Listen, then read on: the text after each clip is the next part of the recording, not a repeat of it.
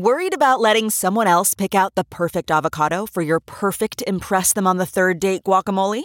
Well, good thing Instacart shoppers are as picky as you are. They find ripe avocados like it's their guac on the line. They are milk expiration date detectives. They bag eggs like the 12 precious pieces of cargo they are. So let Instacart shoppers overthink your groceries so that you can overthink what you'll wear on that third date. Download the Instacart app today to get free delivery on your first 3 orders, while supplies last. Minimum $10 per order. Additional terms apply. The latest in the criminal case of Kouri Richins, the Utah woman accused of poisoning her husband and then writing a children's book about grief in the aftermath of his death.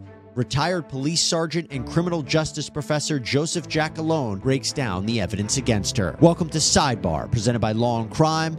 I'm Jesse Weber. I have covered a lot of stories at Law and Crime, but if there's one thing I can tell you throughout all of them, it is that you have to stay safe, and that's why I want to talk to you right now about Palm Pepper Spray. This is a discreet but powerful personal defense tool that can really help. Palm Pepper Spray shoots up to 12 feet using the strongest legal formula of pepper spray. It is super safe, it's easy to use, it's ready to fire. All you got to do is just point and spray. The best part, we got a promo code for you. You can save 10% by using code LAWCRIME10 at palmpepperspray.com. And always remember, call 911 if you see somebody in trouble. Let's talk about Kouri Richins. Okay, what a story this is. Richins is the 33-year-old Utah mother of 3 accused of poisoning to death her husband, 39-year-old Eric Richins, by giving him a Moscow Mule laced with excessive doses of fentanyl back in March of 2022. And then after he dies, she writes a children's book about grief called Are You With Me? She even did an interview about this book about a month before her arrest. Joining us now is author of Are You With Me? Kouri Richins, to share her 3 C's to helping kids cope with grief. And Kouri, I want to start with your story. What happened in your personal life?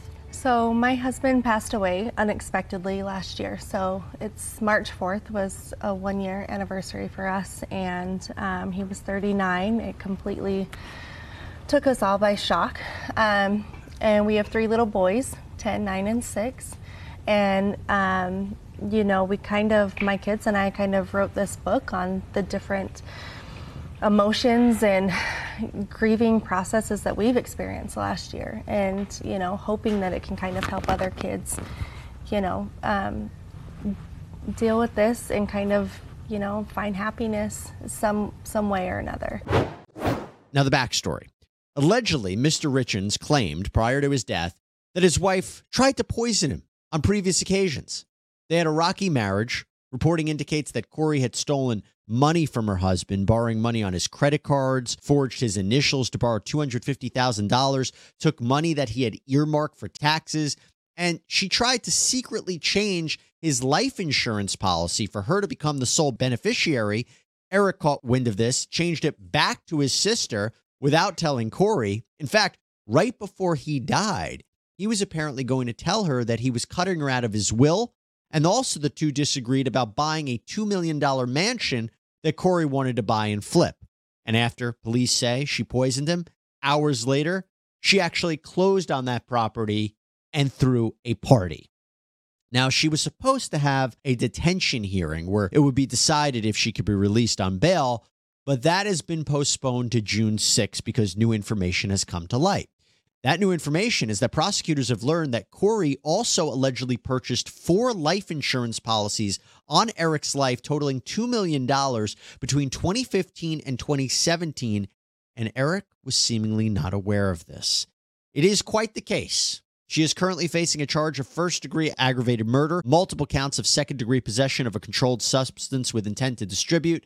Let me bring in right now Joseph Giacalone, retired police sergeant and criminal justice professor. Joseph, great to have you on here. My goodness. I want to start with the motive. It's kind of textbook, right? The money trail. What do you think about this? Yeah, absolutely. There's a lot of what we refer to as old detective maxims, right? Follow the money. And then the 3, what we refer to as the homicide triangle: love, money, and drugs. In this case, has got all of them. Yeah. And the fact that Eric, after Eric dies, Kouri gets into a fight with his sister about the assets, about the money. And she ends up suing his family for $3.6 million.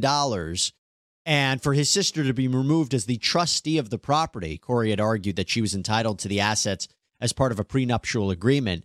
All of that evidence, could she argue, hey, it's just coincidental? Or does it add up and look really, really bad for her? Well, one thing, investigators don't believe in coincidences, all right? So we look at this and you look at, you said follow the money, and you look at all these changes in the life insurance policies and all the things that come after it. There are so many red flags here, and it's unfortunate that the victim wasn't able to see some of these. And maybe that's where, some of the laws need to be changed about opening up life insurance policies under someone else's name without them knowing about it. Yeah, and the idea that this was about money and this was about that she was doing this and seemingly he knew about it. I want to talk to you about his previous statements, because he allegedly said, if something happens to me, check out Corey. He said on Valentine's Day in 2022, she gave him a sandwich. He took one bite. He broke into hives. He couldn't breathe. He said years before, Corey gave him a drink while in Greece. He became violently ill. Could all of that come into evidence? Could all of that be used by prosecutors? Well, unfortunately, it's all anecdotal in that respect, and you don't have the evidence to be able to prove it. So if they would have kept the sandwich or the drinks way back when and had it tested, then everything else just becomes circumstantial and just part and parcel of the case here. So I mean, they have this toxicology reports with this fentanyl levels that are off the charts, and this is something where now they're basing their case on that, and plus all the changes. The circumstantial evidence is stacking up against her for sure. Yeah, and look, I know there might be hearsay issues, but I will say there's a lot of exceptions to that. So if he told people that she was poisoning him, could it be a dying declaration? Could it be showing what his mindset was at the time? Maybe it could come in. I still think it's ultimately relevant. What do you make of the fact that hours after she allegedly kills him, she closes on the property that the two disputed about and throws a party? Now, it's not clear if any of the partygoers knew that he died, but that timeline of events, I think, is going to be very crucial. No, absolutely. And investigators are going to need to interview every person that was at that party and to see if there was any statements made. And like you said before, you don't even know if they knew that he was no longer with us at that moment. So those are also some clues. So if somebody asked her about where he was and she came up with a story about something else, that would also be an interesting part of this case. So there's going to be a ton of interviews and a ton of, like I said, there's going to be people coming into this courtroom going to be able to tell their side of the story about that party per se. Yeah, it's incredible. And for a woman who's accused of killing her husband for financial gain, the idea that she exploited his death so she could sell a book on Amazon, I mean, it just kind of lines up with this. Where do you see investigators going next in this case? Well, investigators are going to start seeing if they can find anything else within the house. We don't know if there's video surveillance in this house. I mean, they had a very large piece of property. There could be, some information that we are unaware of that might have some other clues in on this, including, if there was an alarm set when it was shut off and all those other things that happened, who came and who left. I guarantee in a house like that, I mean, we've all seen the pictures that there's probably surveillance cameras in and around that property, which would be interesting to see her coming and going and her reactions about what was happening. Well, let me tell you what I think is some of the most direct evidence, and I'm curious your opinion on it. I think all the financial evidence really strong circumstantially, right? It kind of shows and builds up the story. But she told law enforcement that she found him at 3 a.m., found him dead, called 911, right? But she claimed that she left her cell phone in the bedroom on the night that she found Eric dead. She claimed that she woke up, as I said, 3 a.m. She says that she left the cell phone in her bedroom. She didn't take it into her son's room, but according to the data, the phone had been locked and unlocked several times, and she was texting, and those messages were apparently deleted. Okay, picture this. It's Friday afternoon when a thought hits you. I can spend another weekend doing the same old whatever, or I can hop into my all-new Hyundai Santa Fe and hit the road. With available H-Track all-wheel drive and 3-row seating, my whole family can head deep into the wild. Conquer the weekend in the all-new Hyundai Santa Fe. Visit HyundaiUSA.com or call 562-314-4603 for more details. Hyundai, there's joy in every journey. Okay, it's time to commit. 2024 is the year for prioritizing yourself. Begin your new smile journey with Byte, and you could start seeing results in just 2 to 3 weeks. Just order your at-home impression kit today for only $14.95 at Byte.com. Byte clear liners are doctor-directed and delivered to your door. Treatment costs thousands less than braces, plus they offer financing options, accept eligible insurance, and you could pay with your HSA, FSA. Get 80% off your impression kit when you use code WONDERY at Byte.com. That's BYTE.com. Start your confidence journey today with Byte. And then also, she didn't perform any life-saving measures because when they found him, there was blood on his mouth. What do you think of those two aspects? Well, sure. I mean, this is what, the forensic horsemen, video surveillance, internet records, and cell phone records, right? We've seen this happening now over and over again in these cases, putting people at the scene, putting information out there. So listen, we know that you can delete the text messages, but nothing is ever really deleted. So they'll drop the subpoenas and the warrants for the phones. And then investigators are all trained about that estimated time of death. So what condition the body was in? Was it, the livor mortis, right? The pooling of the blood had already, usually starts within 30 minutes, and rigor mortis usually starts within a few hours. So they can tell just by looking at the body if the story of the person who found them matches or adds up. So those are all important things. And of course, the medical examiner's reports are going to try to zone in on that time of death also. And he had no history, right, of drug abuse. So it's going to be very hard for her to say if they connect her to buying the pills that she bought him for him, which, by the way, leads me to seemingly the crucial witness, the state star witness, the drug dealer, person who sold Corey the fentanyl, $900 worth of pills before Eric's death. Apparently, Corey asked for the Michael Jackson stuff. Do you find this witness, as important as this person is, could also be problematic for a state's case? Well, let's take the first part, right? So if they can find the drug dealer that sold her the drugs, this is going to be an important aspect because he's just going to say, yeah, I sold her $900 worth of pills.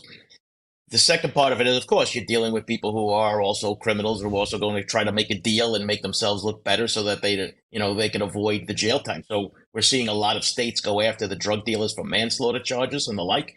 So he'll probably try to break a deal or make a deal and, try to get off on some jail time or no jail time at all, just to testify against her.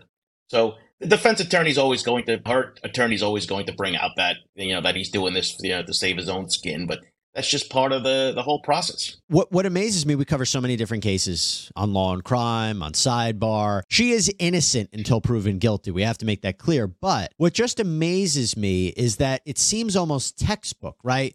Life insurance policies, money, trying to cover things up. Why is it so textbook? It amazes me that people who are planning to kill their spouses, they leave a trail of breadcrumbs in every case. And does that surprise you? Again, she hasn't been found guilty, but just the evidence that we're seeing, it feels like if you really were going to plan the murder of your husband, how do you leave this trail? Is that surprising to you at all? No, it's not surprising. Over the 20 plus years I was doing this, I mean, if you told me there was a pink elephant in the lobby, I'd say, all right, let's go see it.